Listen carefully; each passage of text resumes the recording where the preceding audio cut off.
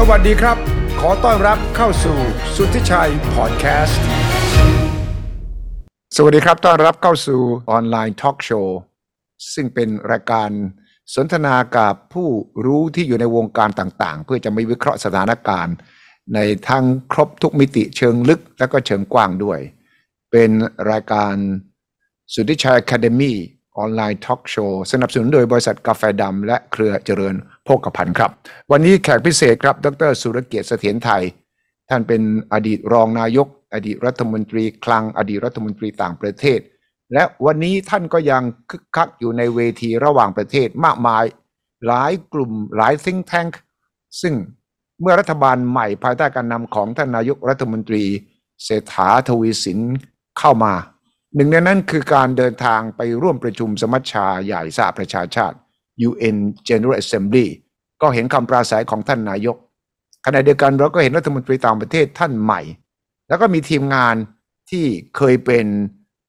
ระดับผู้หลักผู้ใหญ่ของกระทรวงต่างประเทศมาช่วยงานด้วยดร.สุรเกียรติช่วยเรามองได้ไหมครับว่าเวทีระหว่างประเทศมีอะไรที่ท้าทายสำหรับรัฐบาลไทยปัจจุบันและจัดลำดับความสำคัญสิ่งที่ควรจะต้องนำเสนอต่อท่านนายกทันทีเลยว่า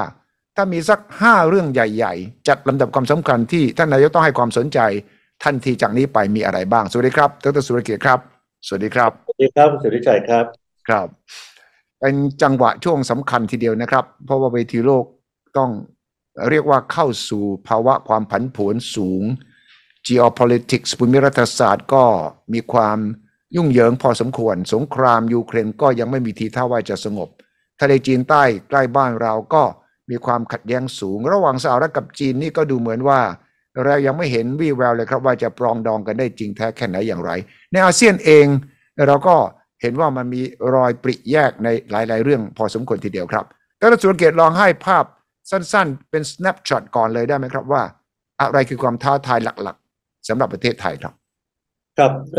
เอาหัวข้อก่อนเลยเนี่ยผมคิดว่ามันมี2กลุ่มใหญ่ๆนะครับ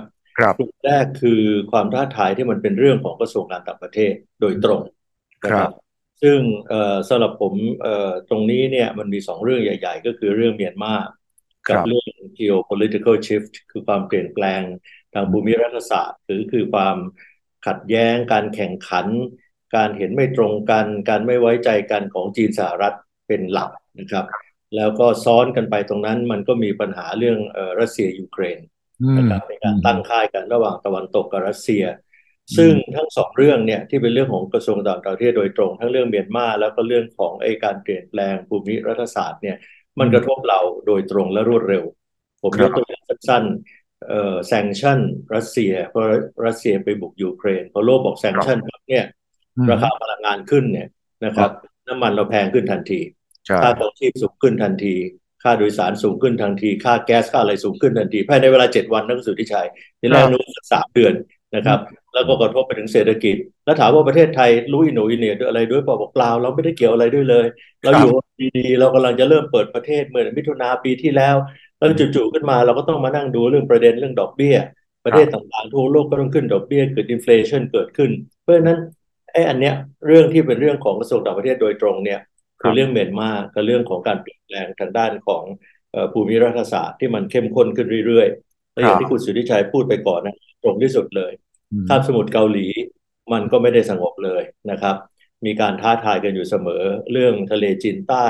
ก็ยังเข้มข้นขึ้นระหว่างฟิลิปปินส์กับจีนเรื่องไต้หวันเรื่องอะไรต่างๆนานาอันที่2กลุ่มใหญ่ๆที่2คือเป็นเรื่องใหม่ครับเป็นเรื่องใหม่ที่อาจจะไม่ใช่เรื่องของกระทรวงการต่างประเทศไม่ใช่กับกต.โดยตรงแต่มันเป็นเรื่องใหม่ที่กต.ต้องทำร่วมกับคนอื่นเพราะว่าอันนี้เป็นสิ่งท้าทายเป็นอย่างมากเพราะว่าปัญหามันเกิดขึ้นแล้วในโลกแต่ว่าภายในเราเนี่ยเรายังไม่ได้ปรับปรุงคาพยพของเราในเรื่องนี้ยกตัวอย่างเช่นในเรื่องของที่ท่านรองนายกรัฐมนตรีต่างประเทศท่านใหม่ดร.ปานปรีก็พูดถึงว่าอยากจะเน้นเรื่องเทคโนโลยีทำยังไงเทคโนโลยี disruption ยัง continue ยังเดินต่อทำยังไงให้เราไปให้ทันทำยังไงให้เราสามารถที่จะรองรับผลเสียของเทคโนโลยีได้เช่น New Generative AI ChatGPT ที่พูดกันอยู่อย่างเงี้ยมันก็คุณอนันต์แล้วก็อาจจะเป็น อาจจะเป็นโทษมหันต์ได้ด้วยนะครับหรือปัจจุบันนี้ที่คุณสุริชัยก็อาจจะทราบว่าก็ไม่ค่อยพูดกันนักนะฮะทุกคนก็เก็บเป็นความลับก็คือการที่มีคนเก่งเป็นผู้ร้ายแล้วเข้ามาแฮ็กข้อมูลของบริษัทใหญ่ๆในโลกนี้และในประเทศไทยแล้วก็เหมือนแรนซัมเลยนะครับบอกเลยว่าข้อมูลของคุณอยู่กับผมหมดแล้วไม่ว่าจะเป็นบริษัทอสังหาไม่ว่าจะเป็นบริษัทอะไรซื้อปลีกขายปลีกอะไรก็แล้วแต่ก็บอกภายใน5 วันไม่เอาเงินมาจ่ายจะปล่อยข้อมูลออกสาธารณะซึ่งมันก็เสียหายมากเพราะว่าทำให้รู้หมดเลยว่าต้นทุนเป็นเท่าไหร่สมมุติว่าเป็นบริษัทอสังหาริมทรัพย์ก็รู้เลยต้นทุนเท่าไหร่ขายเท่าไหร่ดอกเบี้ยเท่าไหร่ลูกค้าเห็นหมดนะเป็นเรื่องค้าปลีกคู่แข่งเห็นหมดอันนี้เกิดขึ้นแล้วในประเทศไทยนะครับแล้วก็มีบริษัทผมชื่อเขาไม่ได้แหละยอมจ่ายก็มีไม่ยอมจ่ายแล้วข้อมูลออกพับลิกก็มีภายในเวลา5 วัน 8 วันนะครับแล้วการแจ้งความก็แจ้งยากมากเพราะว่าวันที่ไปแจ้งในผลมันยังไม่เกิดแต่เมื่อมึงวันที่เขาปล่อยข้อมูลออกสาธารณะแล้วเนี่ยผลมันเกิดแล้วเนี่ยมันก็แจ้งไปมันก็ไม่รู้จะยังไงแล้วก็ไปตามจับพวกนี้ก็ไม่ได้เพราะไม่รู้ว่าทำมาจากที่ไหนนะครับเป็นเรื่องเทคโนโลยีมันก็มีข้อดีมหาศาลอย่างเรื่องปัญญาประดิษฐ์เรื่อง AI เนี่ยคนของเราทันไหมเรากลัวที่จะตามไม่ทันจะมาแย่งงานเราไปถ้าเป็นอย่างนั้นเราเทรนคนเราให้สามารถเป็นผู้ใช้ปัญญาประดิษฐ์ได้หรือไม่อะไรแบบนี้นะครับอันนี้ผมคิดว่านี่คือตัวอย่างของเรื่องใหม่เรื่องใหม่ตัวอย่างที่2ก่อนที่จะไปลงในรายละเอียดก็คือในเรื่องของpandemic นะครับในเรื่องของโรคระบาดทั้งหลายก็หวังว่าไม่เกิดขึ้นอีกแต่ว่าเมื่อสัก3-4 เดือนที่แล้วสหพันธ์สภากาชาติของโลกประชุมกันที่เจนีวาแล้วก็มีมติออกมาว่าหลังจากโควิด -19 แล้วเนี่ยประเทศส่วนใหญ่ 90%เขาใช้คำว่า dangerously unprepared เขาบอกว่ายังเตรียมพร้อมไม่พร้อมอย่างน่าอันตรายเป็นอย่างยิ่งสำหรับที่จะมีโรคระบาดใหม่เข้ามาแล้วเขาก็บอกเลยว่าโรคระบาดใหม่เข้ามาคราวนี้จะมีหลายๆสายพันธุ์เข้ามาพร้อมๆกันว่าเรื่องนี้เป็นเรื่องที่เท่าที่ผมทราบผู้ช่วยรัฐมนตรีต่างประเทศก็ไปประชุมที่นิวยอร์กในเวทีเล็กมีกลุ่มประเทศที่เขาร่วมกันที่จะมาคุยกันเรื่องของที่เรียกว่า health security เนี่ยนะความมั่นคงทางด้านสุขภาพเนี่ยทำยังไงที่จะเข้าถึงเวชภัณฑ์สุดที่จำได้เมื่อตอนแรกๆที่เกิดโควิดอะหาหน้ากากกันไม่ได้หาเครื่องช่วยหายใจไม่ได้เครื่อง PPE หากันไม่ได้ประเทศใหญ่ก็มือใครยาวสาวได้สาวเอาประเทศจนก็ไม่ได้อะไรอย่างเงี้ยอันนี้มันก็เป็นประเด็นที่ถามว่าเป็นเรื่องของกระทรวงการต่างประเทศเดิมหรือเปล่าไม่ใช่เดิมทีไม่ใช่ที่เราคิดถึงกระทรวงสาธารณสุขอย่างเดียวคิดถึงสาธารณสุขอย่างมันจะกลายพอเรื่อง health security เนี่ยความมั่นคงทางสุขภาพกลายเป็นสาธารณสุขกับต่างประเทศต้องจับมือกันแน่นเลยนะครับเรื่องเทคโนโลยีเนี่ยกลายเป็นเรื่องว่ากระทรวงการต่างประเทศจะทีมกับใครจะเป็นพาร์ทเนอร์จะเป็นร่วมมือกับใครกับจีนไหมกับสิงคโปร์ไหมกับอเมริกาไหมในเรื่องไหนจะมาเป็นกระทรวง DES นะครับสำนักงานทั้งหลายธุรกรรมอิเล็กทรอนิกส์ก็ดีอะไรก็ดีกับกระทรวงต่างประเทศต้องร่วมมือกันนะที่ต้องชี้เป้าและให้กระทรวงต่างประเทศเข้าไปดูว่าจะให้ไปดึงใครมาจะให้มาทำอะไรยังไงเรื่องที่สามที่เป็นตัวอย่างคือเรื่องเศรษฐกิจสีเขียวเรื่องนี้ใหญ่มากนะผมมองว่ากระทรวงทรัพยากรธรรมชาติสิ่งแวดล้อมเนี่ยสุดได้ชัยเห็นตอนตั้งรัฐบาลกันเขาบอกเป็นกระทรวงเกรด B เกรด C นะผมได้เห็นว่าเป็นกระทรวง A บวกในยุคปัจจุบันนี้ บวกเลยนะ A บวกเลยนะครับเพราะว่าในเรื่องของ climate tech นะครับ climate technology นะครับซึ่งในอนาคตเนี่ยเสื้อที่เราใส่ก็ต้องเป็น green fabric นะคุณสุทธิชัยครับใช่ซีเมนต์ก็จะต้องเป็น green cement นะครับอาหารเนื้อทั้งหลายจะผลิตน้อยลงเพราะว่าสัตว์เคี้ยวเอื้องมันผลิตก๊าซมีเทนนะครับทั้งเรือทั้งผายลมเพราะฉะนั้นก็จะไปใช้แลบมีทนะครับจะใช้ plant based meat นะครับเนื้อสัตว์ที่ทำมาจากพืชที่ทำมาจากแลบนะครับ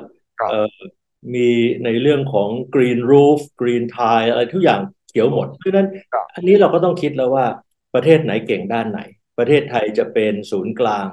ใน climate tech climate technology ได้หรือไม่นะผมเห็นที่ท่านประธานาธิบดีไบเดนทำหนังสือแสดงความยินดีท่านนายกเศรษฐามาเนี่ยผมมีประโยคนึงสุทธิชัยที่น่าสนใจมากนอกจากพูดทั่วไปแล้วแสดงความยินดีเราจะร่วมมือกันนี่นั่นโน่นมันมีคำอยู่คำว่าพร้อมจะร่วมมือกับไทยในเรื่อง investment in green economy สีเขียวลงทุนสีเขียวนะครับลงทุนสีเขียวเพราะฉะนั้นไอ้พวก climate tech พวกอะไรพวกนี้มันสำคัญขึ้นค่อนข้างมากเพราะ ราะฉะนั้นอันนี้ก็เป็น area ใหม่เป็น territory ใหม่นะครับเรื่องสีเขียวนี่ที่กระทรวงทรัพย์กระทรวงต่างประเทศและกระทรวงอื่นๆจะต้องทำงานร่วมกันมันโยเพราะเวงกับลานี้มันไม่ใช่ climate change แล้วครับมันโยงอีกหลายกระทรวงเลยมันก็ทั้งกระทรวงเกษตรเรื่องปลูกข้าวมันก็เป็นเรื่องที่มีมิเทแก๊สมิเทนขึ้นไปเวียดนามผมเห็นบอกว่านี่กำลังจะมีข้าวพันธุ์คาร์บอนโลคาร์บอนขึ้นมาแล้วทั้งหมดนี้กระทรวงเกษตรกระทรวงต่างประเทศกระทรวงพัฒนาสำนักนายกนี่มันเกี่ยวหมดเลยนะเกี่ยวหมดเลยครับกระทรวงพาณิชย์ก็เกี่ยวเพราะว่าอเมริกากับยุโรปกำลังออกกฎหมาย CBAM CBAM ใช่ครับ CBAM Carbon Border Adjustment Mechanism ถ้าสินค้าของเรามีมีเทนเช่นข้าวของเราใช้ปลูกแล้วแช่สั่งข้าวไว้ในน้ำมีมีเทนเขาอาจจะเก็บภาษีหรือห้ามนำเข้ามันก็ขนาดนั้นเลยใช่ใกล้ตัวขนาดนั้นเพราะฉะนั้นอย่างที่คุณสุทธิชัยพูดเนี่ยถูกที่สุดกระทรวงเกษตรต้องเข้ามาดูเรื่องนี้กระทรวงทรัพย์ต้องเข้ามารู้เรื่องนี้ผมว่าโชคดีนิดหนึ่งก็คือว่ารัฐมนตรีต่างประเทศเนี่ยเป็นรองนายกด้วยนะครับแล้วก็ฟังดูเหมือนกับว่าเป็นรองนายกที่ให้ดูเศรษฐกิจด้วยครับเพราะฉะนั้นถ้าเป็นอย่างนั้นจริงเนี่ยมันก็น่าจะเป็นโอกาสที่ดีที่รองนายกเนี่ยจะสามารถดึงกระทรวงต่างประเทศนะครับกระทรวงทรัพย์กระทรวงเกษตรกระทรวงพาณิชย์เนี่ยมาร่วมกันได้เพราะฉะนั้นอันสุดท้ายที่เป็นตัวอย่างนิดเดียวก็คือว่าในกลุ่มที่ว่าเป็นเรื่องใหม่ที่กระทรวงการต่างประเทศต้องทำกับคนอื่นแล้วเป็นสิ่งท้าทายมากๆเลยเนี่ยก็คือว่าที่ท่านนายกไปพบกับเอกชนต่างประเทศแล้วก็จะพบต่อไปชวนมาลงทุนเมืองไทยอะไรต่างๆนานาเนี่ยก็เป็นสิ่งที่ดีมากนะครับสิ่งที่เขาจะถามและเป็นสิ่งที่เราต้องทำให้ได้นะครับอาจจะไม่ถามท่านนายกแต่เขาถามในใจเขาก็คือหนึ่งปัญหาคอร์รัปชันของเราไปถึงไหนแล้วนะครับเรตติ้งเรื่องคอร์รัปชันของเราซึ่งอันนี้เป็นสิ่งที่เขาพิจารณาในการที่เขาจะมาลงทุนนะครับอันที่สองกฎหมายที่ล้าสมัยจะใช้ regulatory guillotine คือตัดหัวกฎหมายที่ล้าสมัยเนี่ยเราทำไปได้แค่ไหนเราทำมาแล้วหรือยังนะครับเรื่อง ESG นะฮะสิ่งแวดล้อม environment social สังคมที่จะเข้ามาร่วมดูแลสิ่งแวดล้อม governance เรื่องธรรมาภิบาลเราไปถึงระดับไหนแล้วคุณทิชัยจำได้เมื่อสักปีที่แล้วท่านประธานาธิบดีโจโควีเนี่ยท่านออกนโยบายว่าห้ามส่งออก rare earth ห้ามส่งแร่ที่หายากนะครับซึ่งคือสินแร่ที่เอาไปทำแบตเตอรี่สำหรับรถไฟฟ้า EV นี่แหละผมก็ยังนึกในใจว่าประธานาธิบดีโจโควีท่านนโยบายนี้จะถูกเหรอปรากฏท่านฉลาดมากเพราะว่าพอภาพส่งออกปังเนี่ยเทสลาต้องเข้าไปลงทุนในประเทศท่านเลยเพราะว่าเขาจะไม่ส่งออกเธอต้องมาหาฉันละใช่เธอก็ต้องมาหาฉันแล้วทุกคนวิ่งเข้าไปหาหมดเลยแต่เชื่อไหมครับว่าหลายเดือนผ่านไปจะปีหนึ่งแล้วเนี่ยยังลงทุนไม่ได้เพราะอะไรก็ไปพบว่าเหมือง rare earth ของอินโดนีเซียเนี่ย ESG เนี่ยเกรด ranking ต่ำมากranking ต่ำมากผู้ถือหุ้นของเทสลาเนี่ยก็ให้ลงทุนไม่ได้เห็นไหมเพราะฉะนั้นนี่ก็สำคัญเหมือนกันเวลาที่นายกรัฐมนตรีไปเชิญเข้ามาลงทุนที่นู่นที่นี่ที่นั่นเนี่ยเราก็ต้องดูมาตรฐาน ESG ของเราซึ่งเป็นสิ่งที่ตลาดหลักทรัพย์ของเรากำหนดเป็นมาตรฐานสำหรับบริษัทต่างๆอยู่แล้วนะครับมาตรฐานของเราทำให้เข้ามาลงทุนได้ไหมกฎหมายของเราเอื้ออำนวยเข้ามาลงทุนได้ไหมกระบวนการเรดเทปของเราเรื่องของคอร์รัปชันอำนาจในการใช้ดุลพินิจของราชการไปถึงไงได้ไหมเพราะฉะนั้นเนี่ยแค่การไปดึงคนมาลงทุนเนี่ยมันก็เป็นเรื่องที่กระทรวงต่างประเทศ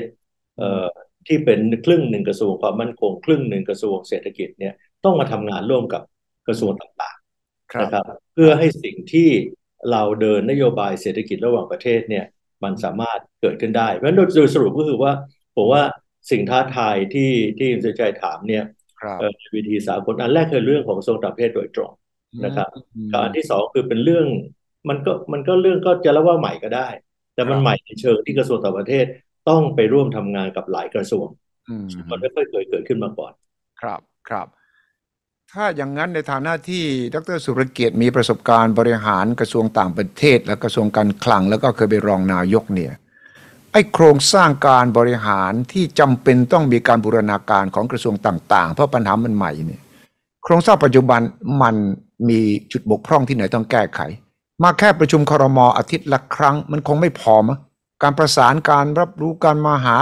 ยุทธศาสตร์ร่วมในเรื่องต่างๆเหล่านี้และเงื่อนงบประมาณด้วยใช่ไหมครับกระทรวงใครก็กระทรวงเขา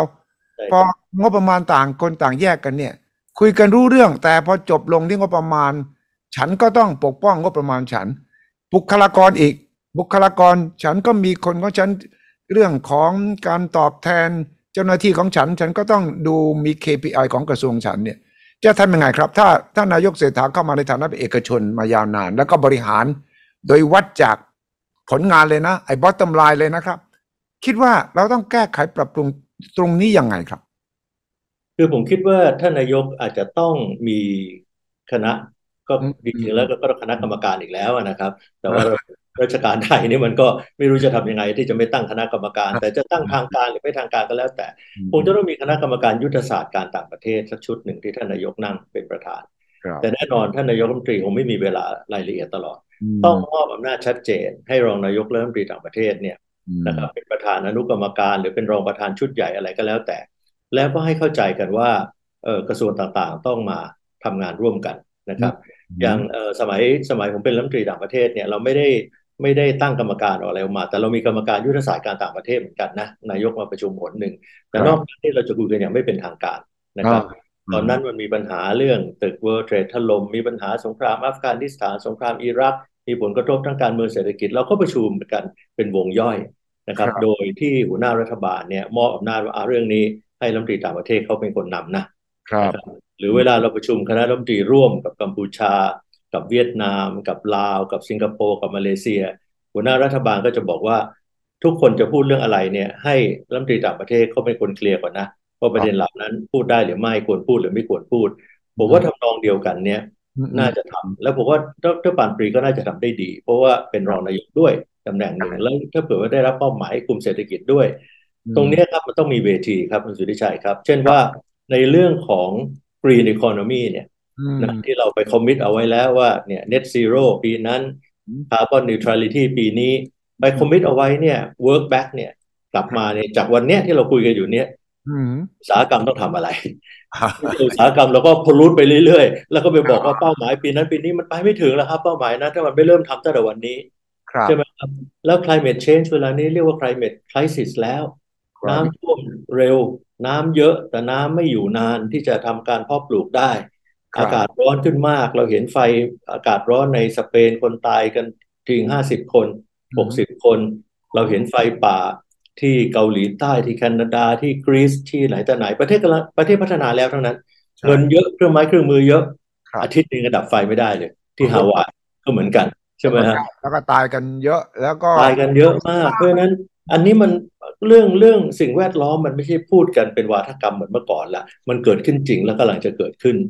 อากาศที่ร้อนขึ้นเราไม่คิดบ้างเลยเหรอครับว่าการเกษตรของเราอากาศร้อนขึ้นเนี่ยพืชไร่การเกษตรของเรามันจะได้ผลเหมือนเดิมหรือเปล่าสัตว์ที่ปศุสัตว์ที่เราเลี้ยงเนี่ยมันร้อนขึ้นเนี่ยมัน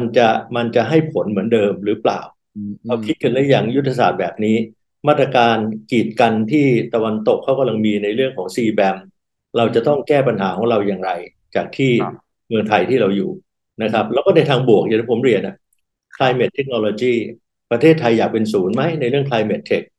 ถ้าเป็นศูนย์ climate tech เรื่องนี้เราจับมือกับเกาหลีใต้ไหมเรื่องนี้เราจับมือกับอเมริกาอย่างที่ประธานาธิบดีไบเดนทำหนังสือมาไหมเรื่องนี้เราจับมือกับสิงคโปร์ไหมถ้าเราตกลงใช่รัฐมนตรีต่างประเทศก็จะได้เดินไปเปิดประตูให้เปิดประตูกับประเทศนั้นเปิดประตูกับประเทศนี้แล้วผู้เชี่ยวชาญที่มาจากกระทรวงนั้นๆก็จะได้ไปคุยต่อกับเจ้าหน้าที่ของกระทรวงนั้นๆในประเทศนั้นๆรวมถึงภาคเอกชนในประเทศนั้นๆด้วยแล้วก็ต้องมาดูด้วยว่าการที่เขาจะลงทุนเนี่ยมันต้องการกฎหมายอะไรทั้งสองทางนะมันต้องการให้เราลื้อทิ้งกฎหมายอะไรไหมแล้วต้องมีกฎหมายอะไรใหม่ไหมนะแล้วมันจะต้องมีเขตการลงทุนนอกจาก EEC หรือเปล่ามันต้องอยู่ตรงไหนนะครับการส่งเสริมการลงทุนนอกเหนือไปจากที่ BOI เขามีเวียดนามเพื่อให้อะไรกันทำไมพวกนั้นเข้ามากันนะเราต้องตั้งคำถามแล้วสิทธิชัยว่าเวียดนามดำเนินนโยบายต่างประเทศอย่างไรที่คนที่ลงทุนในจีนแล้วกลัวว่าส่งไปอเมริกาไม่ให้ส่งว่าจะบริษัทญี่ปุ่นบริษัทอเมริกาบริษัทอะไรก็แล้วแต่ย้ายมาอาเซียนเนี่ยทำไมย้ายมาอาเซียนแล้วถึงไปเวียดนามกับสิงคโปร์มากกว่าไทยหลายเท่านั่นสิเราต้องตอบคำถามนี้ให้ได้ต้องหาคำตอบให้ได้ด้วยนะครับใช่ครับเราต้องตอบนี้ให้ได้แล้วถ้าเผื่อเราได้คำตอบมาเนี่ยเป็นเรื่องภาษีไหมเป็นเรื่องคอร์รัปชันหรือเปล่าเป็นเรื่องระบบราชการเราช้าไปไหมเป็นเรื่องเราไม่ให้คำตอบเขายื่นคำขออนุญาตมาแล้วเราเงียบหายไปนานไปไหมเนี่ยผมว่าพวกนี้ก็ต้องมาคุยกันนะครับในเรื่องของ ความมั่นคงทางสาธารณสุขทางสุขภาพเนี่ยโลกประชุมกันอยู่ทุกวันเนี่ยว่าถ้าเกิดมีโรคขึ้นมาจะเข้าถึงวัคซีนยังไงจะเข้าถึงเวชภัณฑ์ยังไงจะเข้าถึงอะไรยังไงกระทรวงสาธารณสุขกับกระทรวงต่างประเทศก็ต้องมาคุยกันว่า ครับ security ความมั่นคงทางด้านของสาธารณสุขของเราเนี่ยเราควรจะแตะมือกับใครความมั่นคงทางอาหารเราไม่มีปัญหามีแต่คนอยากมาแตะมือกับเราเพราะเราเป็นประเทศมีอาหารนะครับแต่ในเรื่องของ medical equipment เรื่องเวชภัณฑ์อุปกรณ์ทางการแพทย์เนี่ยมันมีประเทศที่เข้มแข็งกว่าเราจีนนี่เดิมเขาก็ไม่เข้มแข็งแต่พอช่วงโควิดเนี่ยสุทธิชัยเขาก็จะมอบหมายเลยว่ามณฑลนี้ไม่ต้องทำอะไรนะไปทำหน้ากากอนามัยอย่างเดียวมณฑลนี้ผลิต PPE อย่างเดียวมณฑลนี้ไปผลิตเครื่องช่วยหายใจคือโควิดเนี่ยมันประหลาดมากครับมันดันความร่วมมือระหว่างประเทศออกไปแต่ที่มันจะดึงความร่วมมือระหว่างประเทศออกมาสุทธิชัยคงจำได้ว่าช่วงแรกเนี่ยบางประเทศปิดพรมแดนบางประเทศปิดบางประเทศห้ามส่งออกหน้ากากอนามัยบางประเทศเนี่ยร้ายมากไม่อยากเอ่ยชื่อห้ามส่งออกเครื่องช่วยหายใจด้วยซ้ำนะครับแล้วบางประเทศมีการไปขโมยไอ้อุปกรณ์ทางการแพทย์ด้วยนะเครื่องบินส่งมาไปแวะเติมน้ำมันเนี่ยอยู่ดีๆหายไปทั้งคาร์โก้เลยก็มีเกิดขึ้นดังนั้นพวกนี้เลยเป็นประเด็นใหญ่และเป็นประเด็นที่ผมว่าเป็นสิ่งที่ท้าทายที่ต้องปรับพอสมควรครับครับว่านายกเศรษฐาให้สัมภาษณ์บลูมเบิร์กตอนที่ไปที่ UN ประโยคหนึ่งคำถามซึ่งท่านนายกก็ตอบนักข่าวถามว่าหรือบอกว่านักลงทุนต่างชาติตอนนี้ไม่ค่อย buy into the Thai story ประโยคนี้มีความหมายนะครับและท่านนายกก็ตอบว่าอาจจะเป็นเพราะเราไม่ได้ tell our story พอและท่านนายกก็บอกว่าขอเวลา6 เดือนที่จะเปลี่ยนความคิดของนักลงทุนเหล่านี้ที่คล้ายๆกับว่ายังไม่ buy into the Thai story ไอ้ Thai story ที่บลูมเบิร์กบอกว่าคล้ายๆกับว่ามันไม่เซ็กซี่พอมันไม่ตื่นเต้นพอเนี่ยความหมายเขาคืออะไรครับว่า story Thailand story เทียบกับ story ประเทศอื่นนี่เราสู้ไม่ได้หรือยังไงครับอันหนึ่งที่ผมสัมผัสมาตลอดเนี่ยนะครับก็ต้องเรียนตรงๆว่ามันมี2 เรื่องหนึ่งเราไม่ค่อยมี growth story เราไม่ค่อยมีเรื่องราวว่าเราจะเจริญเติบโตไปในทางไหนอย่างไรนะครับไปในทางไหนอย่างไรการที่2ก็คือว่าพอเรามีสตอรี่แล้วเนี่ยไอ้สาขาภายในประเทศเนี่ยมันไม่เดินตามสตอรี่นั้นมันไม่เดินตามสตอรี่นั้นนะครับสมมุติว่าเราบอกว่าเราอยากจะให้มีไฮเทคมาลงทุนใน EEC นะครับซึ่งก็มีบ้างนะ BYD มาลงอะไรลงแต่ก็ต้องเรียนตรงๆว่าอย่างน้อยที่ DI เขาทำ study มาก็คือว่าการที่มาลงทุนใน EEC และในที่อะไรทั้งหลายที่ผ่านมาเนี่ยเป็น S curve เก่าสัก 90% S curve ใหม่มันยังไม่มาจริงก็ต้องไปถามดูว่าทำไมเขาไม่มาแสดงว่าเราขาดคนหรือเปล่าครับเราบอกว่าเราจะให้คนของเราได้งานทำในอุตสาหกรรมไฮเทคคำถามที่คุณสุทธิชัยก็คือว่าเอาคนที่ไหนมหาลัยเราผลิตบัณฑิตที่จะมีความรู้ความสามารถที่จะทำในอุตสาหกรรมไฮเทคได้หรือเปล่านะครับในเรื่องที่เราเรียกกันว่าประเทศไทย 4.0 เนี่ยไฮเทคเนี่ยบุคลิกของการศึกษาคือ lifelong learning การศึกษาตลอดชีวิตสิงคโปร์ก็พูดเลยหัวใจของเขาคือ reskill upskill new skill ทักษะใหม่ปรับทักษะนะครับทำให้ทักษะเดิมดีขึ้นปัญหาว่าของเรามีโครงการเหล่านี้เพียงพอสำหรับรับไฮเทคหรือเปล่าหลายคนเข้ามาแล้วเข้ามาดูเลยว่าด้วยความเคารพนะบุคลากรของเวียดนามพร้อมกว่าเราเยอะนี่เราก็ต้องไปดูว่ากระทรวงอวสำนักงานอาชีวศึกษาทำอะไรกันอยู่มหาลัย50 60 70 แห่งยังทำงานแบบเดิมๆอยู่หรือเปล่าคือผลิตคนที่ is not demanded เป็นคนที่ยังไม่เป็นที่ต้องการในที่สาธารณะแล้วบัณฑิตที่เราจบมาเมื่อ5 ปี6 ปีที่แล้วได้ปริญญาตรีมาถึงเวลาตอนนี้ล้าสมัยละตกขบวนรถไฟเทคโนโลยีแล้วคุณสุทธิชัยณวันนั้นยังไม่มีอินเทอร์เน็ตทุกสรรพสิ่งยังไม่มีปัญญาประดิษฐ์แบบนี้ยังไม่มีโลกออนไลน์แบบนี้เพราะฉะนั้นเราต้องเอาคนเหล่านี้มารีเทรนใหม่หลายคนมองมาบอกว่าโอ้ประเทศไทยสังคมสูงอายุเวียดนามเป็นสังคมยังโซซายตี้90 กว่าล้านคนของเขาก็คือเป็นผู้มีอำนาจซื้อทั้งนั้น60-70 ล้านคนของเราเป็นพวกคนสูงอายุที่ไม่ค่อยชอบใช้เงินทฤษฎีเขาว่าอย่างนั้นนะ ครับ เราก็ไม่ค่อยชอบใช้เงินเพราะฉะนั้นมาลงทุนในไทยเนี่ยตลาดเล็กลงไปกว่าจำนวนประชากรอีกครับ20%อืก็มเป็นผู้สูงอายุเป็นต้นเพราะฉะนั้นตรงครับนี้มันคือถ้าจะตอบคำถามตรงๆคือผมว่าเราขาด growth story อืมนะครับอืมคือเรามีเรื่อง stability ครับคุณสุทธิชัยที่ผ่านมาครับเรื่องความมั่นคงเสถียรภาพทางด้านเศรษฐกิจครับนะครับมีวินัยทางการคลังค่อนข้างจะดีสถาบันการเงินมีความมั่นคงครับเรามีเรื่องของstability story อืแต่เรามไม่มี growth story ว่า ครับ growth ของเราจะไปทางไหน export ของเราก็ export เดิมอืๆเพราะฉะนั้นพมอโลกเข้าสู่โลกเทคโนโลยี export ของเราไม่เป็น export เทคโนโลยี export เราก็เริ่มตกก่อนสงครามยูเครนมากมายเริ่มตกก่อนที่สงครามยุโรปจะมีปัญหาทางด้านเศรษฐกิจ ครับ export เราก็ตกการลงทุนจากต่างประเทศเข้ามาก็ค่อนข้างน้อยคุณครับสุริชัยคงจำได้ว่าอืมเอ่อที่ผ่านมาเราชูธงอันเดียวครับคือท่องเที่ยวใช่ใช่เพราะฉะนั้นพอท่องเที่ยวเจอโควิดเข้าไป40 ล้านคนมันหายไปเหลือ50,000 คนหรือ100,000 คนเนี่ยหนักเลยเราก็แย่แล้วเราก็บอกเราต้องเตรียมตัวเป็น future of tourism ใหม่อืม แล้วถึงเวลาหมดโควิดเราก็กลับไปหา number เหมือนเดิมไปหานะครับซึ่จำนวนงมันก็ไม่ใช่นักท่องเที่ยวเอาตัวเลข40 ล้านแล้วพอจีนเจอว่าเศรษฐกิจเข้า slow down จำนวนนักท่องเที่ยวจีนมาไทยก็ไม่ได้สูงอย่างที่คาดอีกฉะนั้นเราไม่สูงครับ อ่าอ่าเพราะฉะนั้นปีนี้มันก็คงยังไม่ถึง20นะครับแล้วเราก็ไม่แน่ใจว่าถูกทางหรือเปล่าที่เราจะมองที่นัมเบอร์แน่นอนทุกคนก็อยากให้นัมเบอร์มันสูงขึ้นเราไปอืมให้วีซ่าฟรีจีนเขานะครับให้เข้ามาได้ในช่วงโกลเด้นวีคอะไรมันก็กระตุ้นเป็นช่วงสั้นๆแต่เราก็ต้องครับเข้าใจว่าเศรษฐกิจจีนเขาไม่โตอย่างเดิมอืสองมกระบวนการขอคำอนุญาตขอทำพาสปอร์ตในการเดินทางออกมานอกประเทศหลังจากที่ครับเดิมก็ไม่ให้เดินทางมานานเพราะซีโร่โควิด policy เนี่ยกระบวนใช่การขออนุญาตเดินออกมามันช้ามากอ่าครับมันอืมช้ามากเพอืมราะฉะนั้นกระบวนการที่แล้วจีนก็สนับสนุนนโยบายจีนเที่ยวจีนอยู่อันนั่นแหละครับนั่นแหละเพราะฉะนั้น3 ข้อเนี่ยมันทำให้เรา expect จากจีนเนี่ยแบบที่เราคาดหวังจากเดิมเนี่ยมันไม่ได้แล้วอันนี้อืมคือท่องเที่ยวคงั้นรับถ้ามาดู investment มาดู growth ถ้าถามว่าทำไมเขาบอกว่า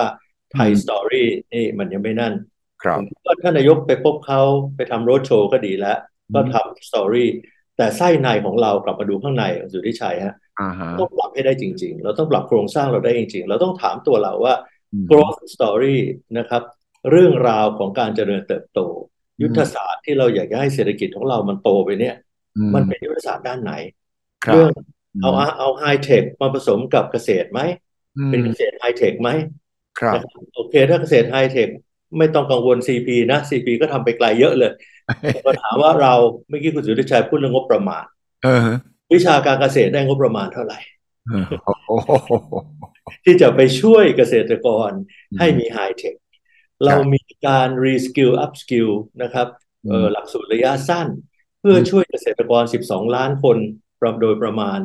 ให้เข้าไปสู่ยุคของไฮเทคหรือว่าเกษตรแม่นยำเกษตรอัจฉริยะอะไรแบบเนี้ยพวกนี้เราพูดกันเป็นวาทกรรมหมดแต่มันอยู่ใช่ที่ไหนนะครับอืมต่างชาติเขาก็ดูว่าโอเคก็อยากจะมาร่วมลงทุนกับเราแต่ของเหล่านี้มันอยู่ที่ไหน มันพูดเฉยๆไม่ได้มันต้องมีแอคชั่นทำจริงๆใช่ไหมครับใช่อืมครับของเราเนี่ยขาดสตอรี่กับขาดไส้ในอืมกับกับไส้ในสตอรี่เราก็ค่อนข้างสับสนนะครับใช่เราชูธง2 อันเท่านั้นแหละที่ผ่านมานะพูดตรงๆก็คือท่องเที่ยวกับ EEC อืมอืมแต่มันก็ได้แค่นั้นแหละเราก็ต้องถามตัวเราว่าทำไมเข้าไปเวียดนามทำไมเข้าไปสิงคโปร์อืมเออใช่ไหมฮะอืมทำไมเข้าไปที่อื่นทำไมเข้าไปอินโดนีเซียมันมีอะไรครับบ้างผมว่าเอาตัวเหล่านั้นลิสต์มาแล้วสตอรี่ที่ท่านนายกได้พูดเอาไว้ซึ่งก็เห็นด้วยว่าเราต้องให้เขารู้สตอรี่เนี่ยอืมเราต้อง deliver ได้จริง ครับสมัยนี้มันเป็นวาทกรรมไม่ได้ละครับเราไปพูดที่สหประชาชาติไปพูดที่ไหนก็ดีกว่าไม่พูดเยอะให้เขาได้รู้แต่ผมว่าครับเมื่อกลับมาแล้วเนี่ยเป็นความท้าทายของรัฐบาลผสมเท่าไหร่พรรคนะคุณสิทธิชัย11หรือเท่าไหร่11 พรรคสิบเอ็ดพรรคพรรคที่ใช่ครับจะต้องมาตกลงกันว่าเอาตัวยุทธศาสตร์เป็นอันนี้หรือเปล่าอืมเกษตรไฮเทคไหมหรือเทคโนโลยีการเกษตรไหมอือุตสาหมกรรมที่เราบอกว่า New S Curve มันครับมีจริงไหม ครับ SME นะครับ95%ของ SME ไม่มีงบประมาณใส่ลงไปใน R&D เลยนั่นสิไม่ได้ใส่ลงไปวิจัยและการพัฒนาเลยแล้วมันจะเกิดองค์ความรู้จะเกิดนวัตกรรมได้ยังไงอืมเราบอกว่าเราจะออกจากประเทศเอ่อรายได้ปานกลางด้วยนวัตกรรมครับถ้าเราไม่มีเงินใส่ลงไปที่ R&D นอืมวัตกรรมมันจะเกิดได้ยังไงตรอืมงนี้แหละครับคือไทยสตอรี่ครับ นี่แหแล้วละคือ Thai story มันมีประเด็นว่าที่นายกบอกเราอาจจะมีสตอรี่แต่เราไม่ได้ we have not been telling the story เรามีปัญหาการสื่อสารกับเวทีระหว่างประเทศไหมอืมคือสมัยรัฐบาล10 ปีที่ผ่านมาเนี่ยก็อาจจะมีครับข้อจำกัดบ้างนะครับในช่วง4 ปีแรกการที่จะเดินทางไปทำโรดโชว์ประเทศต่างๆที่นายกจะไปเองในรัฐบาลที่มาจากการ รัฐประหารเนี่ยมันก็มีข้อจำกัดถ้าพูดตรงครับไปตรงมาครับพอมาช่วง4 ปีหลังเนี่ยถึงแม้ว่ามันไม่มีข้อจำกัดหรือข้อจำกัดมันน้อยลงไปมากแล้วมันก็จะมาเจอโควิดเพใช่ราะฉะนั้นช่วงโควิดเนี่ย3-4 ปีหายไปก็ไม่ค่อยมีใครมาฟัง growth story กันเท่าไหร่ แล้วเราก็มัวแต่ไปใช้เวลาส่วนใหญ่นะครับในการแก้ปัญหาในเรื่องของโควิดนะครับว่าจะเปิดประเทศได้หรือไม่เปิดประเทศได้จำได้ไหมสุทธิชัยที่เถียงกันอยู่ตั้งนานจำได้ว่าจะเอาจำได้ว่าจะเอาว่าจะเอาสุขภาพหรือจะเอาเศรษฐกิจแล้วก็เสียเวลาไปกับพวกนั้นอยู่นานเพราะฉะใช่นั้นส่วนหนึ่งก็มีส่วนว่าหลายเรื่องอืมเรายังไม่ได้ให้โลกรู้อืมแต่ว่ายิ่งไปกว่านั้นก็คือว่าเรามีเรื่องที่จะให้โลกรู้จริงหรือเปล่า นั่นคือ telling the story เป็นเรื่องหนึงแต่ what about the story the The story story to be told เนี่ย sorry มันเป็น story ที่โลกเขาพูดกันหรือเปล่าเอใช่ไหมอเราจะไปพูดเรื่องเก่าๆเหมือนกับที่ว่าเนี่ยประเทศไทยเป็นเศรษฐกิจใหญ่เป็นที่สองของอาเซียนนะคนไทยน่ารักยิ้มเสมอ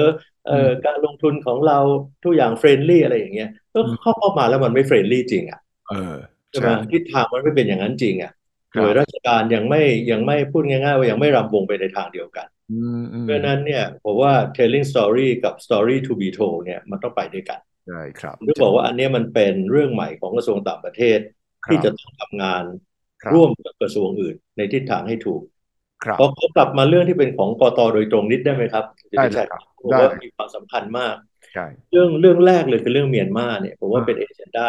ใหญ่ค่อนข้างจะมากเลยนะครับครับอืมเราชอบพูดว่าเราไม่แทรกแซงกิจการภายในตามหลักของอาเซียนอืมแต่ผมว่าอันนั้นมันเป็นหลักทั่วๆไป ครับมันเป็นข้อยกเว้นอยู่แล้วว่าเมื่อไหร่ก็ตามที่มันมีการละเมิดสิทธิมนุษยชนครับอย่างเป็นระบบแล้วก็อย่างมากมายนะครับครับไอ้เรื่องการไม่แทรกแซงกิจการภายในเนี่ยมันพ้นไปแล้ว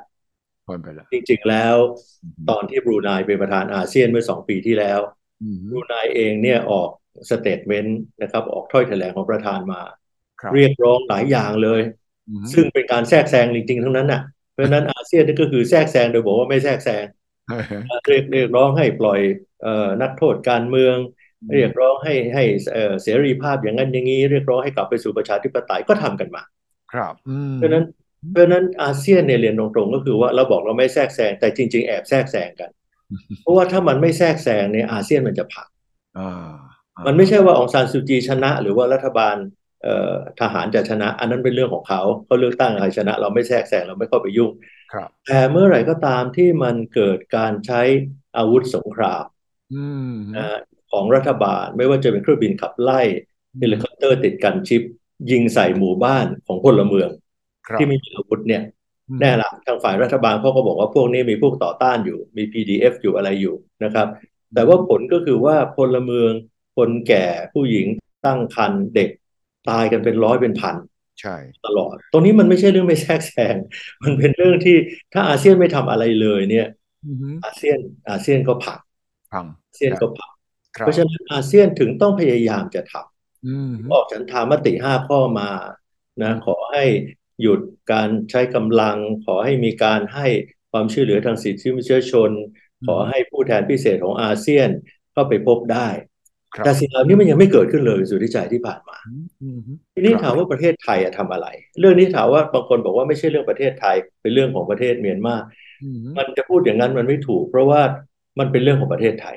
ใช่ในเรื่องสารัฐะเนี่ยเขาสู้รบกันระหว่างฝ่ายต่อต้านกับรัฐบาลซึ่งเวลานี้ฝ่ายต่อต้านก็ใช้กำลังไปด้วยอืมนะครับก็ใช้โดรนยิงถล่มทหารเมียนมาด้วยเป็นการตอบโต้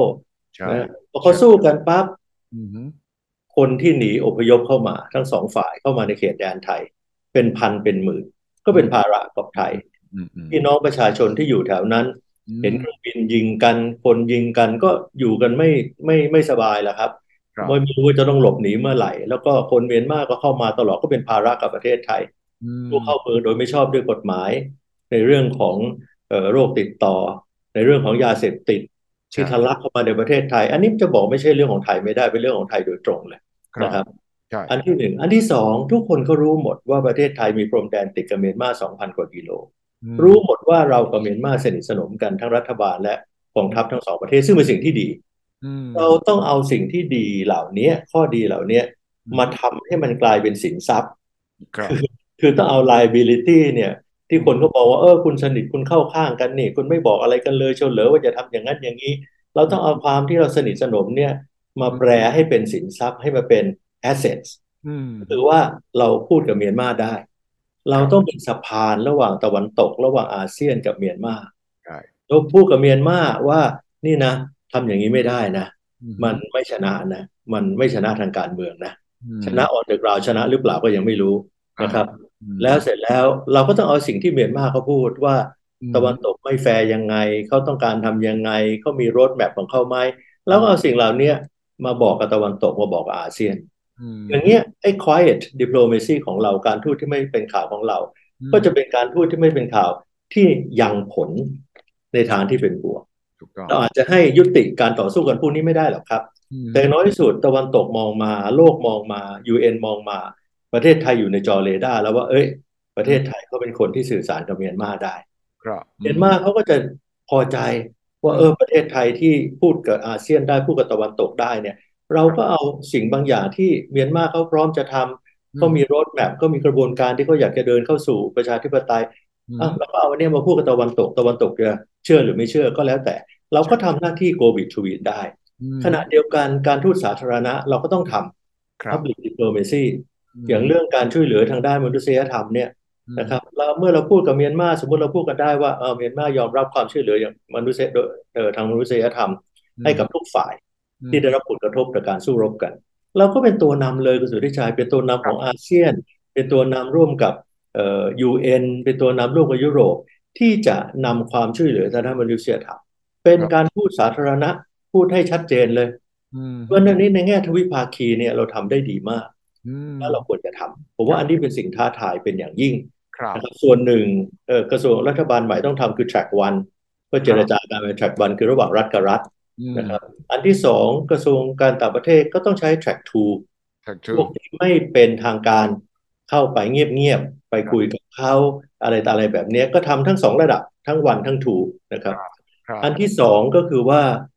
อาเซียนมันปริอย่างที่คุณสุทธิชัยบอกจริงๆและผมต้องเรียนตรงๆว่าส่วนหนึ่งของความปริในเรื่องเมียนมาเนี่ยมาจากเราตัวไทยเราเองมาจากเราเองเพราะว่ารัฐบาลที่ผ่านมานั้นมีนโยบายที่ไม่ค่อยได้คุยกับเพื่อนเราในอาเซียนหรือว่าอย่างน้อยที่สุดกลุ่มอินโดนีเซียมาเลเซียสิงคโปร์แต่ว่าดูเหมือนเขาก็จะมองเราว่าเราเนี่ยใกล้ชิดกับรัฐบาลฐานเมียนมามากเกินไปฉะนั้นมันก็เลยบอกแล้วทำไมคุณไม่ชวนมาทำตามฉันธรรมติ5 ข้อล่ะทำไมคุณไปคุยกับเขาแล้วเขารู้สึกว่าเขาไม่ต้องมาทำตามที่อาเซียนตกลงกันเลยอย่างนั้นหรือมันเป็นอย่างนั้นหรือเปล่าครับเป็นอย่างนั้นเลยครับเอาตอนใกล้ๆที่สุดนี่เลยก็คือว่าเมื่ออินโดนีเซียเป็นประธานอาเซียนในปีที่ผ่านมา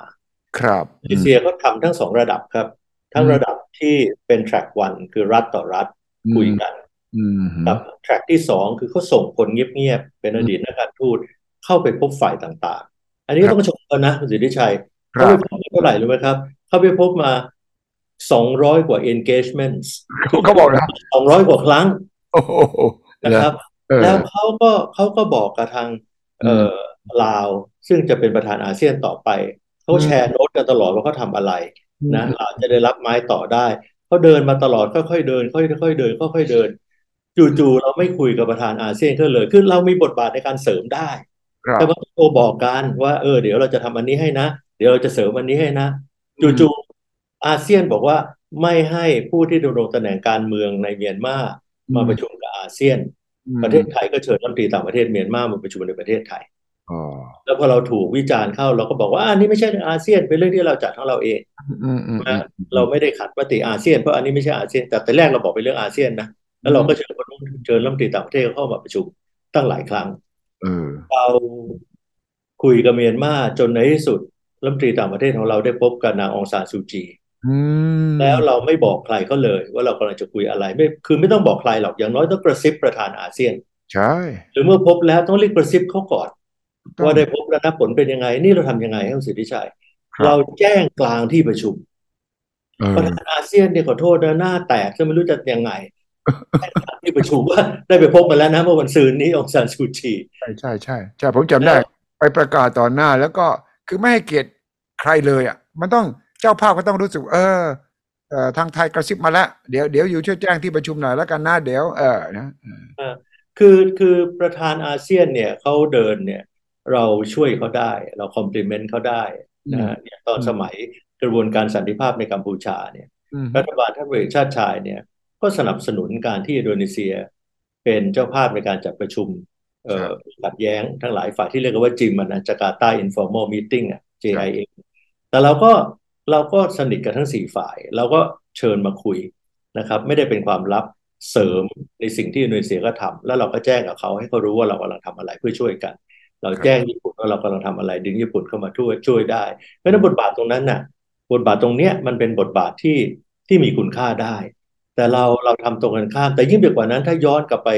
ก่อนหน้านั้น2-3 ปีเนี่ยทั้งหมดที่เรียนมาเนี่ยเราไม่ทำเลยนะคุณสุทธิชัยไม่ทำเลยเราไม่ทำเลยเราแตะมือกับเมียนมาจนโลกเนี่ยบอกว่าเอ๊ะเราเข้าข้างกองทัพเมียนมาที่ฆ่าประชาชนหรือเปล่าประเทศไทยทำอะไรเราก็บอกว่าเราใช้การทูตไม่เป็นข่าวแต่ทำไมการทูตไม่เป็นข่าวของไทยมันไม่ render result ล่ะทำไมมันไม่มีผลน่ะคือการทูตที่ไม่เป็นข่าวมันต้องมีผลอะไรออกมาบ้างสิแล้วผลยังไงก็ไม่เคยเล่าให้ฟังกันเลยแต่จู่ๆปีสุดท้ายหรือไม่ถึงปีดีเราก็เดินเครื่องเร็วเลย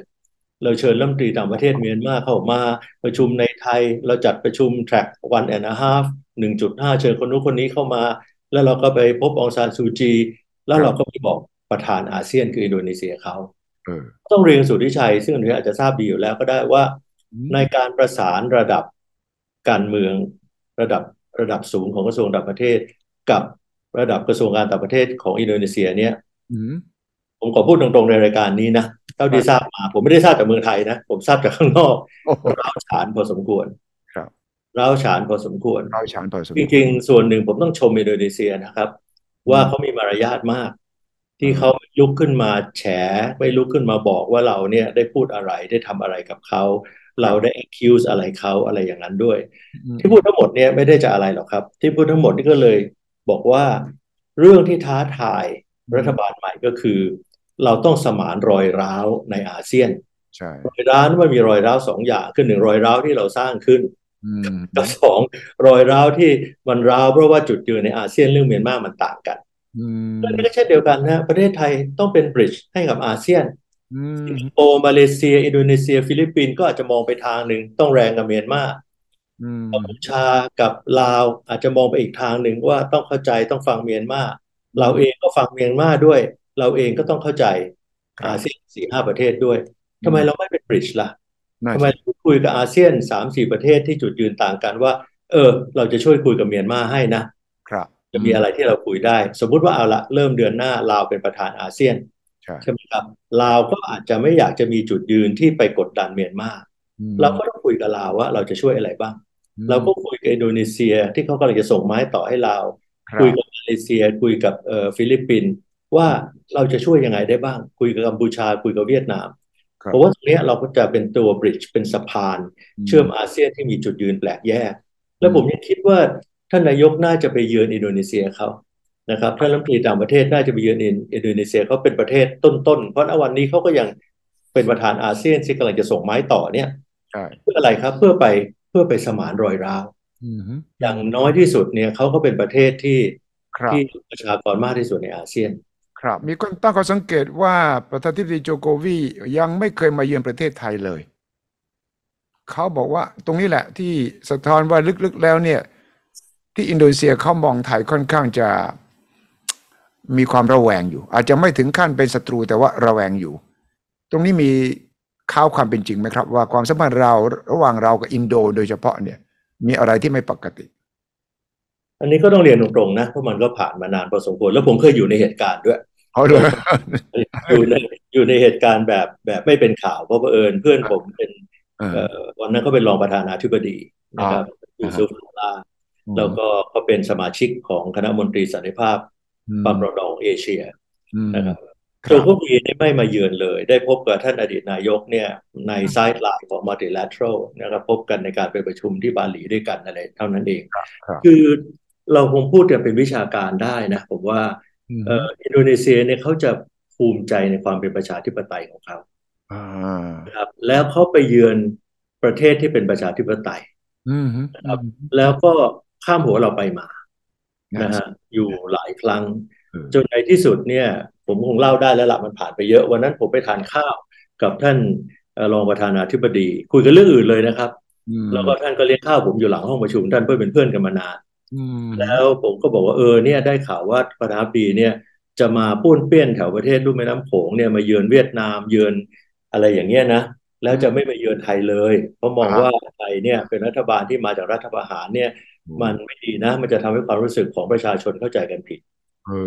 ท่านก็บอกเลยบอกว่าไม่จริงเป็นไปไม่ได้เราไม่มีปัญหาอะไรกับไทยท่านก็ลุกไปที่โต๊ะแล้วก็ยกหูโทรศัพท์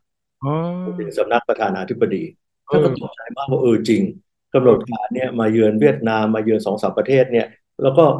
ข้ามไทยไปมานะครับอยู่หลายตอนท่านบอกเดี๋ยวท่านจะแก้ไขให้เนี่ยมันก็เป็นตัวอย่างอันหนึ่งเลยว่าอินโดนีเซียเขาภาคภูมิใจในความเป็นประชาธิปไตยโจโกวีมาจากการที่ได้รับการเลือกตั้งอย่างท่วมท้นเพราะฉะนั้นเขาได้ลงอะไรฟรอนต์เพจของ Time ได้รับรางวัลนู่นรางวัลนี้เรื่องประชาธิปไตยเพราะฉะนั้นเขาจะมีความรู้สึกอย่างนี้พอสมควรแต่จริงเขาไม่ใช่คนยากนะครับผมไปพบเขาเรื่องทะเลจีนใต้เนี่ยเขาก็ให้พบนะแล้วก็คุยด้วยอย่างดีเลยนะครับเขาไม่ใช่คนยากแต่ผมคิดว่าอันนั้นก็เหมือนกันคือเราอาจจะห่างเหินกับอินโดนีเซียไปนิดหนึ่งในความรู้สึกของผมพอมาต่อด้วยเรื่องของเมียนมาเนี่ยมันก็ขึ้นแล้วพอมาถึงช่วงปีสุดท้ายคือปีที่แล้วเนี่ยปีสุดท้ายของรัฐบาลเราเนี่ยเขาเป็นประธานอาเซียนแล้วเขาก็ตั้งอกตั้งใจจะทำเรื่องเมียนมาเขาตั้งผู้แทนพิเศษคือตัวรัฐมนตรีเรดโนเป็นผู้แทนพิเศษ แต่เขามอบหมายทูตอดีตทูตอดีตนักการทูตไปเดินเรื่องเมียนมาเงียบๆพบกันเป็นร้อยๆครั้งพบในจาการ์ตาพบที่นิวยอร์กพบที่เมียนมาพบที่เชียงใหม่พบที่อะไรต่ออะไรสารพัดเขาต้องตั้งใจมากแล้วเราก็ไม่ให้หน้าเขาเลยไม่เกรงใจเขาเลยพูดตรงๆแล้วเราเหมือนกับไปฉีกหน้าเขาในเวทีระหว่างประเทศก็มันก็เลยผมคิดว่าเป็นประเด็นนี้แหละครับเป็นเรื่องท้าทายที่เราจะต้องลดความร้าวลดรอยร้าวในอาเซียนโดยเฉพาะอย่างยิ่งรอยร้าวที่เราเป็นผู้ก่อขึ้นแล้วเมื่อเวลานี้โจโควีเขาก็เป็นประธานาธิบดีมา2 สมัยการที่ท่านนายกรัฐมนตรีซึ่งเพิ่งเป็นนายกรัฐมนตรีจะไปเยือนเขาเนี่ยมันไม่เสียหายอะไรเลยเรายังมีประเด็นปัญหากับเขาเยอะเรื่องประมงก็ดีเรื่องอะไรหลายอย่างรวมถึงสิ่งที่เขาจะช่วยเราในเรื่องปัญหาจังหวัดชายแดนภาคใต้ได้ด้วยใช่ครับเพราะเราเองก็อยากให้เขาเข้ามาช่วยร่วมกับมาเลเซียช่วยแก้ปัญหาให้เราซึ่งเขาก็ยังมีเคล้าอะไรหลายอย่างที่คุณสุทธิชัยก็ทราบดีอยู่ก็ควรจะต้องทำตรงนี้แล้วก็อันที่3เรื่องเมียนมาก็คือในเรื่องของเมียนมากับโลกตะวันตกเนี่ยผมว่าเราจะเป็นบริดจ์ได้เป็นอย่างดีนะครับเรื่องของกระทรวงต่างประเทศเรื่องที่สองนอกจากเรื่องเมียนมาก็คือเรื่องที่คุณสุทธิชัยได้กรุณาโจหัวไว้คือ geopolitics โลกมันเปลี่ยนมากนะครับประเทศไทยเราต้องวางจุดยืนในเวทีระหว่างประเทศให้ดีถ้าเราวางจุดยืนไม่ดีนี่เป็นอันตรายเวลานี้อเมริกาเดิมใช้หลัก decoupling แยกเศรษฐกิจแยกเทคโนโลยีของจีนอเมริกาออกต่อมาภาคเอกชนบอกไม่ไหวมันเป็นไปไม่ได้มันขัดกับความเป็นจริงอเมริกาเลยใช้คำว่า managed decoupling decoupling แบบบริหารแต่บริหารยังไงไม่รู้นะบริหารยังไงก็ไม่รู้ก็เลยมารู้ว่าเขาบริหารยังไงสุทธิชัยจำได้ไหมเราเวลาลงทุนต่างประเทศเรียกว่า offshore นะครับลงทุนในประเทศบนก็เรียกว่า onshore ตอนนี้อเมริกามียุทธศาสตร์ใหม่เรียกว่า friendshoring อาจจะเพราะเพื่อนจะทำก็เลยเข้าใจว่าไอ้ manage decoupling นี่คือว่าจะค้าขายลงทุนกับคนที่เป็นเพื่อนเรื่องการที่อเมริกาจัดประชุมประชาคมประชาธิปไตย2 ปีติดกันและไม่เชิญไทยเนี่ยฟังดูไม่ค่อยดีเราก็ไม่ได้อยากจะใกล้อเมริกาไม่อยากจะเลือกอเมริกาไม่เลือกจีนหรือเลือกจีนไม่เลือกอเมริกาเราต้องเลือกทั้งคู่เราต้องมีสมดุลแต่ขณะเดียวกันเราก็ต้องมีจุดยืนที่โลกตะวันตกสหประชาชาติและอาเซียนเองรับเราได้ไม่ใช่ว่าโหวตแต่ละครั้งเรื่องรัสเซียยูเครนเนี่ย เราไม่มี consistency เลยครั้งหนึ่งโหวตอีกอย่างครั้งหนึ่งโหวตอีกอย่างหนึ่งครั้งหนึ่งโหวตแบบคนเขาไม่โหวตเหมือนเราเลยเป็นเรื่องการที่ annex ครีเมียและสามแคนเข้าไปแล้วเราไม่ออกเสียงเนี่ย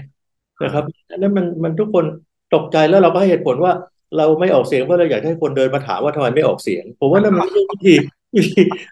วิธีอธิบายผมว่ามันไม่ใช่วิธีหาความเด่นอย่างที่รับได้เลยอ่ะเพราะฉะนั้นผมว่าตรงเนี้ยมันเป็นเรื่องสำคัญว่าต้องหาจุดยืนให้ดีครับประเทศไทยเนี่ยเราชอบใช้คำเรื่องเมียนมาเราชอบใช้คำว่าไม่แทรกแซงใช่ไหมครับซึ่งจริงๆแล้วเรื่องบางเรื่องมันเกินเลยเรื่องไม่แทรกแซงไปแล้วใช่พอมาถึงเรื่องรัสเซียยูเครนเนี่ยอืหรือมเรื่องสงครามในอดีตเราชอบใช้คำว่าประเทศไทยเป็นกลางอ่าใช่ซึ่งเป็นคำที่อันตรายมากแต่ผมเข้าใจนะที่เราพูดเป็นกลางนี่แปลว่าอะไรแปลว่าเราไม่ใช่คู่ขัดแย้งอ่าอืคือมเราไม่ได้เป็น party to the conflict อืมใช่ไหมฮะซึ่งมันถูกต้องแต่พอเราใช้คำว่าเป็นกลางเนี่ยโลกก็จะถามคนก็จะมาถามผมบอกว่าประเทศไทยเป็นกลางนี่แปลว่าเราเห็นด้วยกับการรุกรานเหรอคำนี้เมื่อคุณเป็นกลางไม่ได้คุณต้องเข้าข้างกฎหมายระหว่างประเทศเป็นประเทศเล็กคุณต้องเข้าข้างกฎบัตรสหประชาชาติเพราะฉะนั้นเนี่ยบางครั้งคำว่าเป็นกลางเนี่ยผมว่าต้องระมัดระวังใช่รัสเซียยูเครนเราไม่เห็นด้วยกับรัสเซียอืมที่เข้าไปบุกยูเครนแต่เราก็ยังเป็นเพื่อนกับรัสเซีย อืมคนอืมรัสเซียมาเมืองไทยเราก็เวลคัมความครับสัมพันธ์ด้านต่างๆเราก็ยังมีปัญหายังไม่มีปัญหาถ้าเผื่อว่าไม่ถูกแซงชั่นยูเครนเราก็เป็นมิตรใช่ไหมครับเพราะฉะนั้นคำว่าเป็นกลางเนี่ยมันใช้ไม่ได้เป็นกลางนี่มันเหมือนกับว่าเราไม่เข้าข้างความถูกต้องเหมือนกับเราไม่เข้าข้างหลักกฎหมายระหว่างประเทศแต่ในอนาคตไม่แน่นะคุณสุทธิชัยถ้าไต้หวันมันเกิดปัญหาอะไรขึ้นมาระหว่างจีนบุกไต้หวันขึ้นมาอะไรขึ้นมาตรงนั้นอาจจะต้องเป็นกลางจริงๆก็ได้ไม่แน่ใจใช่ใช่ครับฉะนั้นประเด็นนี้ก็เลยเป็นอีกประเด็นหนึ่งที่รัฐบาลใหม่จะต้องรีบทำความเข้าใจเลยนะครับเรื่องแล้วมันมีเรื่องที่ต้องซ่อมแซมความสัมพันธ์เยอะนะพูดถึงอินโดนีเซียแล้วก็ยังจริงๆแล้วลึกๆแล้วเนี่ยกับมาเลเซียกับสิงคโปร์หลายเรื่องที่นายกความจริงเป็นนายกใหม่นี่ควรจะบินไปหาเพื่อนเรารอบๆบ้านก่อนเลยไหมไปกัมพูชามาแล้วนะครับแต่ว่าผมยังไม่เห็นมีแผนนะที่จะไปไล่ไปจับมือพูดคุยกับเพื่อนๆในแถบนี้เลยใกล้ๆนี่มาเลเซียก็ปั๊บบินชั่วโมงหนึ่งไปสิงคโปร์2 ชั่วโมงมันทำได้ไหมว่าภายในอาทิตย์หนึ่งเนี่ยไปให้หมดเลยแสดงให้เห็นถึงความกระตือรือร้นของผู้นำใหม่ไทยที่จะจับไม้จับมือร่ำเรียนจากเพื่อนแตะมือกันแล้วก็เปิดความสัมพันธ์เลยผมไม่เห็นมีแผนนี้นะแค่ไปกัมพูชาประเทศเดียวที่ไปมาคิดว่าความสัมพันธ์กับประเทศเพื่อนบ้านเป็นความสัมพันธ์ที่สำคัญที่สุดนะครับสำหรับความสัมพันธ์ระหว่างประเทศเอ่อครับประเทศที่จริงๆแล้วเนี่ยควรจะไปประเทศแรกเลยเนี่ยคือลาวเป็นประเทศครับเพื่อนบ้านมีความสัมพันธ์ทุกมิติทั้งด้านความมั่นคงด้านสังคมทุกอย่างหมดและเขากำลังเป็นประธานอาเซียนนะครับเอาละเราไปกัมพูชาก่อนเพราะว่ากัมพูชาเขาส่งจดหมายเชิญเราก่อนเขากำหนดวันมาเลยอะไรก็ไม่เป็นไรจะด้วยเหตุผลอะไรก็แล้วแต่ก็ไปมาละกัมพูชาก็ดีก็เป็นเพื่อนบ้าน ผมว่าเราควรจะท่านนายกหรือท่านรัฐมนตรีต่างประเทศเนี่ยถ้าท่านนายกยังติดเนี่ยควรจะไปลาวนะครับควรจะไปมาเลเซียนะครับควรจะไปเวียดนามครับแล้วก็ควรจะไปอินโดนีเซียนะครับบางประเทศท่านรัฐมนตรีต่างประเทศไปก่อนท่านนายกตามไปเคลียร์ประเด็นก่อนบางประเทศท่านนายกไปเลยได้รัฐมนตรีต่างประเทศไม่ต้องไปก่อนผมว่าทั้งหมดเนี่ยทำได้ภายใน10 วันนะครับแล้วพอเราได้อาเซียนที่เป็นเพื่อนบ้านเราลาวกัมพูชามาเลเซียเวียดนามนะครับแล้วก็คิดว่าอยากจะแถมอินโดนีเซียด้วยซึ่งก็อยากละคืนอย่างมากเนี่ยนะครับแล้วผมเราค่อยต่อไปจีนนะครับเราค่อยต่อไปญี่ปุ่นเราค่อยต่อไปประเทศอินเดียที่ไกลออกไปผมว่าน่าจะทำแบบนั้นความสัมพันธ์กับประเทศเพื่อนบ้านมันมีหลายมิติมันมัลติดิเมนชันแนลแล้วมันกระทบความสัมพันธ์กับเราได้อย่างมากนะครับแน่นอนเมียนมาเราอาจจะต้องรอสักระยะหนึ่งให้มีความเหมาะสมนะครับอาจจะต้องมีการใช้ track tool นะครับที่ไม่เป็นทางการเชื่อมกันดูก่อนว่าอะไรยังไงเพราะว่าการที่ไปเยือนเมียนมาทันทีเนี่ยมันก็มันต้องได้คำตอบเหมือนกันว่าไปเยือนแล้วได้อะไรนะครับในแง่ของความขัดแย้งในในเมียนมามันได้อะไรขึ้นมามันลดความขัดแย้งไหมเราไปเสนออะไรมีรูปธรรมไหมถ้าไปเฉยๆไปยืนจับมือกันเนี่ยในที่สุดประเทศไทยก็จะโดนกล่าวหาก็จะโดนข้อหาไปอีกก็มีทรอยก้าแล้วนี่ใช่ไหมอาเซียนเนี่ยเราก็ไปคุยกันทั้ง3 ประเทศไม่เรื่องพม่านี่ใช่ไหมครับครับทรอยก้าก็เป็นสิ่งที่อยู่ในโครงสร้างอาเซียนนะครับแต่อยู่ในความรู้สึกของผมเองเนี่ยทรอยก้าเนี่ยพอมันไปกำหนดแบบนี้แล้วมันก็อาจจะไม่มีประสิทธิผลเท่าที่ควรเพราะว่า บางประเทศที่คือทรอยก้าคือประธานปัจจุบันประธานในอดีตและประธานในอนาคตใช่ไหมครับ ประธานในอดีตก็จะเป็นอินโดนีเซียประธานปัจจุบันเป็นลาวประธานในอนาคตเป็นมาเลเซีย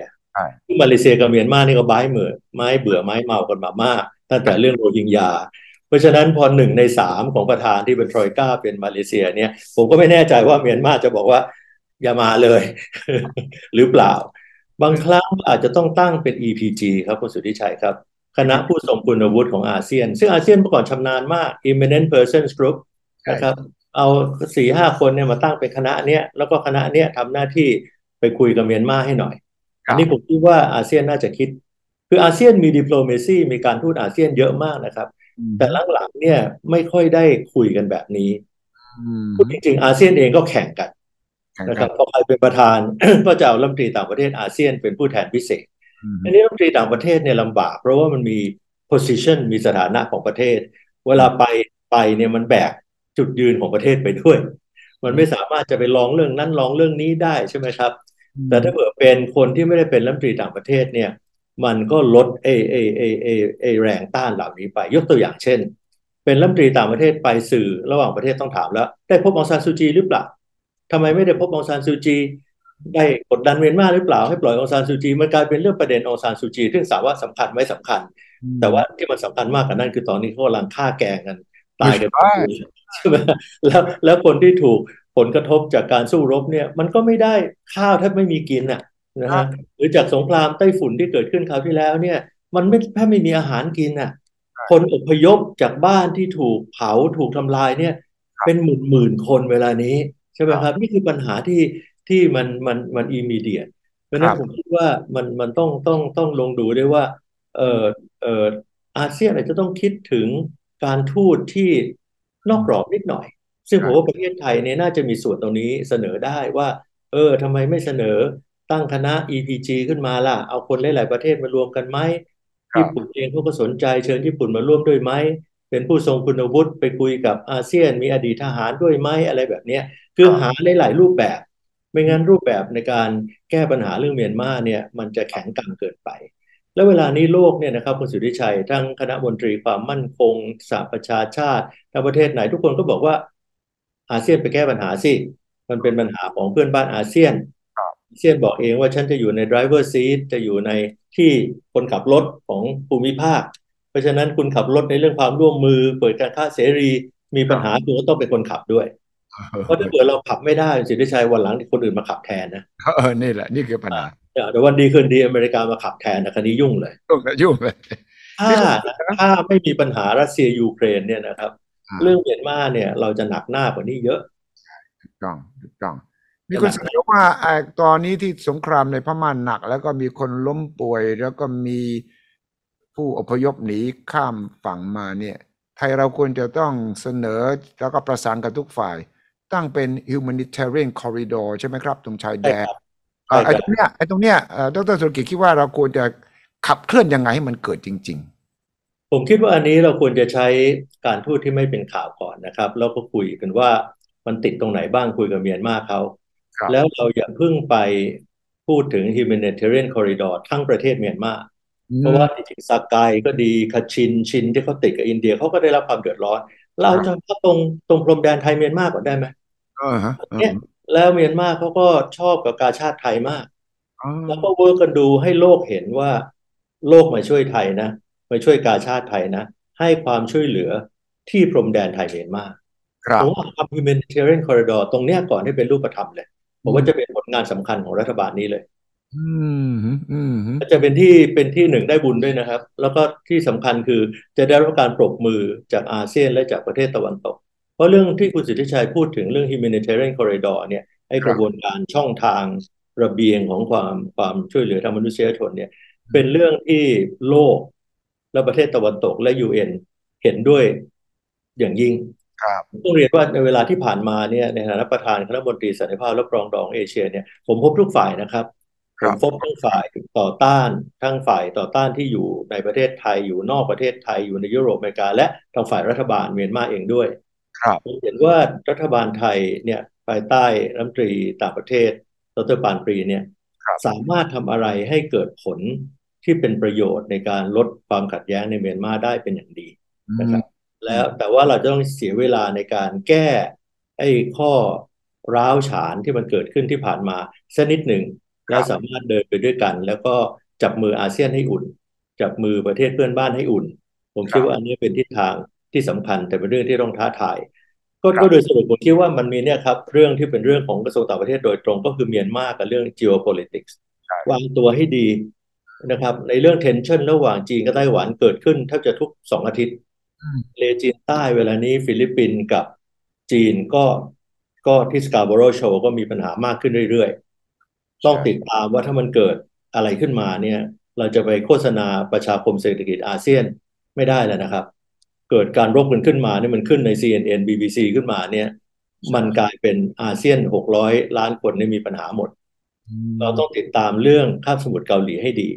คืออย่าไปมองเรื่องแบบนี้มันไกลตัวกลับมาอีกทีรัสเซียยูเครนอันนี้ไกลมากเลย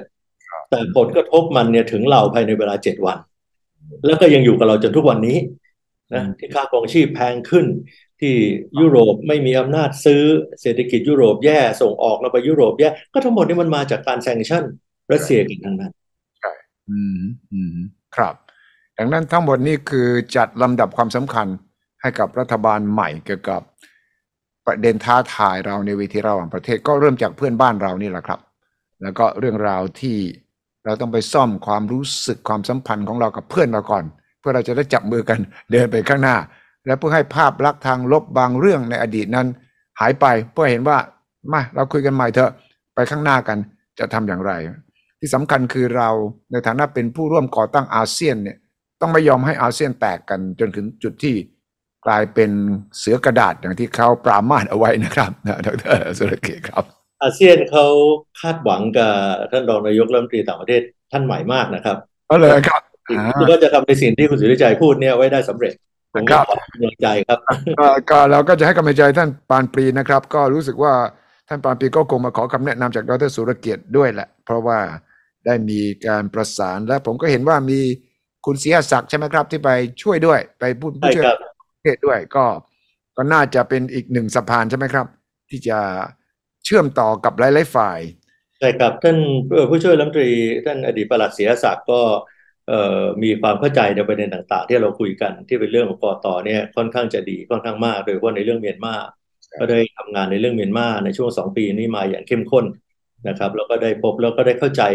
กลิ่นอายเข้าใจประเด็นความอ่อนไหวทุกอย่างเนี่ยมากพอสมควรผมเชื่อว่าจะช่วยรัฐมนตรีต่างประเทศได้เป็นอย่างดีครับเยี่ยมเลยครับวันนี้ต้องขอบพระคุณมากครับดร.สุรเกียรติเสถียรไทยครับที่มาร่วมสนทนาในประเด็นผมคิดว่าเป็นหนึ่งในหัวข้อสำคัญที่สุดสำหรับรัฐบาลใหม่ทีเดียวครับเวลาก็ไม่ได้อยู่ข้างเรานะครับต้องเร่งทำอะไรมากมายหลายอย่างขอบคุณมากครับดร.สุรเกียรติครับสวัสดีครับสวัสดีครับขอบคุณครับสุริชัยครับและนี่คือสุทธิชัย Academy ออนไลน์ทอล์กโชว์กับดร.สุรเกียรติเสถียรไทยครับเป็นประเด็นร้อนเป็นประเด็นที่สำคัญและเป็นประเด็นที่ผมเชื่อว่าเป็นประโยชน์กับรัฐบาลใหม่ในการมองเรื่อง